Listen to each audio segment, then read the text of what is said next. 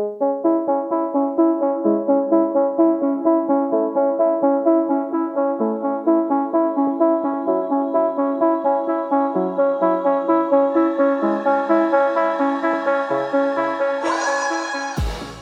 and welcome to the Blackout Podcast, where I get to talk to amazing people who do amazing things. And today have awesome human being Mukisa, one half of Entity, in the studio today. Thanks for coming on the show. Thank you for having me. Okay, so I love the name Mukisa. Yeah. And one thing I always do when I have someone with a name that isn't English, I kind of ask. It has a meaning, right? Yeah. Okay, what does it mean? So it means gift from God. What language is it? Luganda. Oh, okay, yes, okay. Uganda is the country, Luganda is the language. Yeah. But yeah, or like blessing, Gifts from God. Okay, so thanks for coming on the show today. Let's get it going. First off, so what do you currently do now? Okay, so I finished law school and I'm articling. Most people don't know what articling is, but it's basically just a work term after to train to become a lawyer. Yeah, I remember the first time I heard article, I thought it's like a newspaper article. I don't know why they call it articling, just fancy lawyer terms. But yeah, I'm training to become a lawyer, essentially. Have you always, is that what you always wanted to be growing up? Well, when I was a kid, I wanted to be a vet because I really liked puppies. And then I wanted to be a psychologist. So when I went to university, my parents really wanted me to be a doctor. I was like, you know what? The closest thing to doctor is psychologist. But I think I really always wanted a career that helped people. And I was a really big advocate for mental health. I mean, I still am through Entity too. So I thought psychologist was like the natural career path. But then I found that with being a psychologist, it really is up to the person to help themselves. And I don't understand. What do you mean? Well, I feel like a psychologist can, you can go to therapy, but there's still that like inner work that you need to do to really help yourself. Right. So if I go to a therapist, I still have to do work. There's still homework. Gotcha. And if you don't do that homework, you're just wasting your money. Of that. So I wanted to have a little bit more control and power to make change. So that's why I chose law school. Okay, so there is this whole thing about people hating lawyers. Where do you think that's from? Oh, yeah. Just the other day, I met somebody new, and one of my coworkers was like, oh, these are the liars instead of lawyers. I was like, come on. There's some honest lawyers. Yeah. There are lawyers with integrity, I think. I would like to be one of those. But yeah, I really went in for social justice and really like fighting for racial justice specifically. So I'm like so grateful to be in a place where I can do that. I work at the Elizabeth Fry Society. What do they do there? They help criminalized women. So from the time that you're charged with a crime to like just helping through trial and sentencing as well. We just make sure that the court is considering a gendered lens. Yeah. Isn't that already like considered like, isn't that like, I mean, let's put it this way. If you're going through the court system as a Black person, and I were to say, I help people consider a racialized lens, would you ask that question? Right. There are definitely an ideal that the courts want to aspire to, but we sort of help to point out the biases that happen, and just help the court actually see that. Well, how did you find out? Like, how did you find out about this society, and what made you decide? I mean, apart from it's important to you, what other reason made you decide to work with Elizabeth Fry?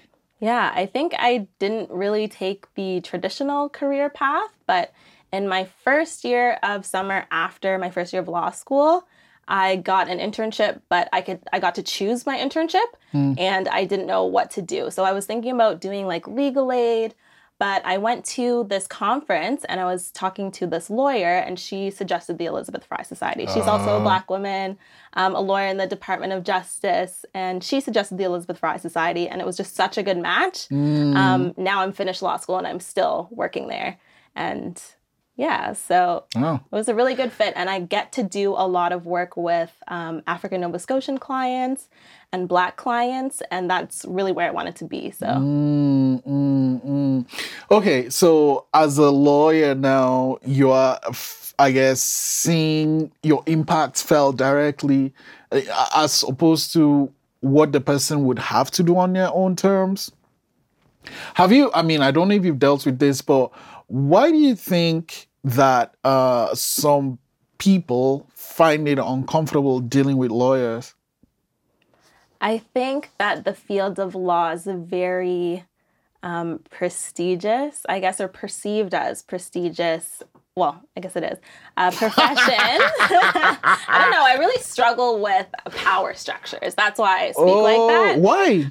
I don't know, but okay. when I say I'm a lawyer or I'm becoming a lawyer, people are kind of like, "Whoa, you're a lawyer." It's like we're put on such a pedestal that I feel like not everybody is used to that sort of power dynamic. Or if you are in contact with the legal system or need a lawyer, it's because you're in trouble, you know? So there's a lot that's going on in people's minds around that.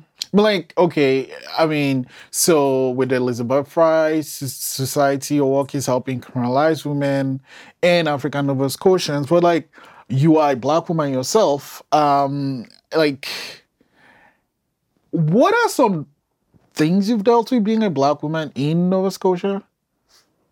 That is a loaded question, Israel. I would say, like, what I've seen is just unfair treatment for Black people. So I don't even know where to begin, but just how the criminal justice system looks at women in particular, it's from a very, I guess, patriarchal and almost like paternal lens.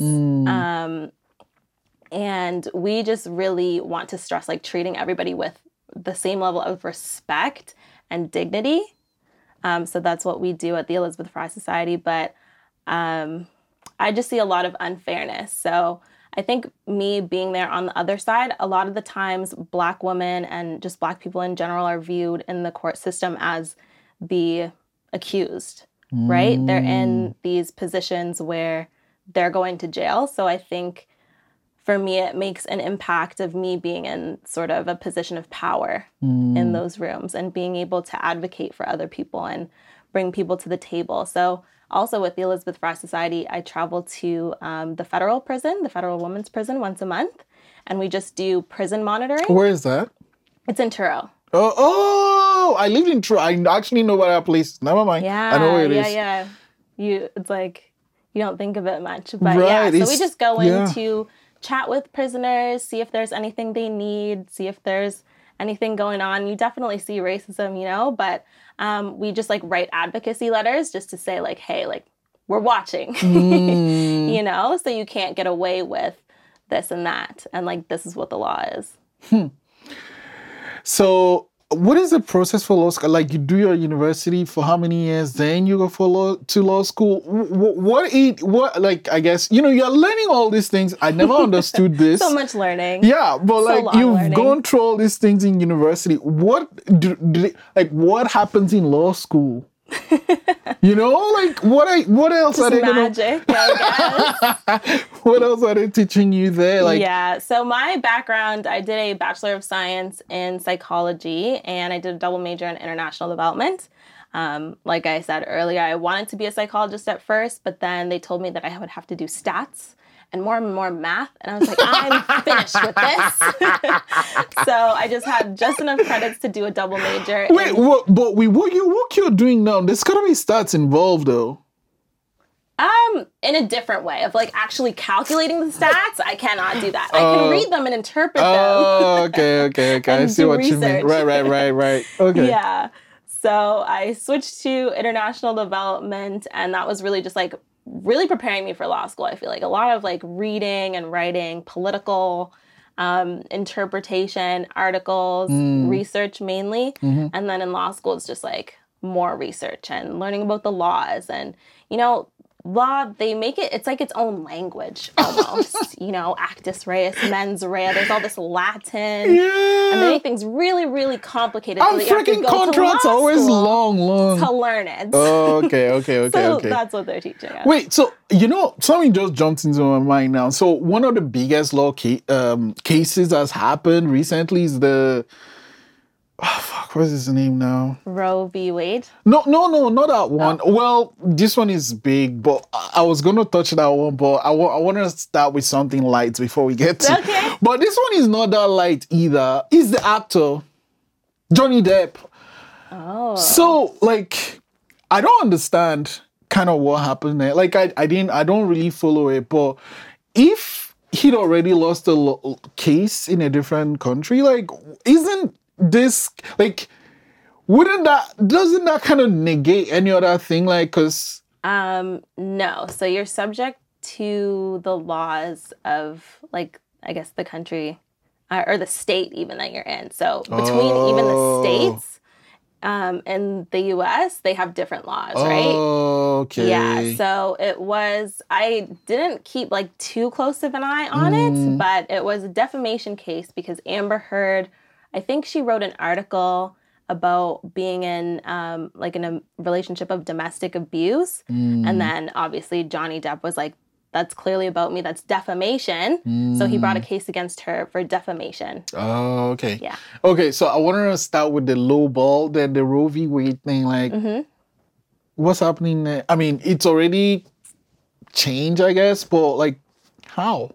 Yeah, so basically they overturned the law that protected women's reproductive rights, which is honestly devastating.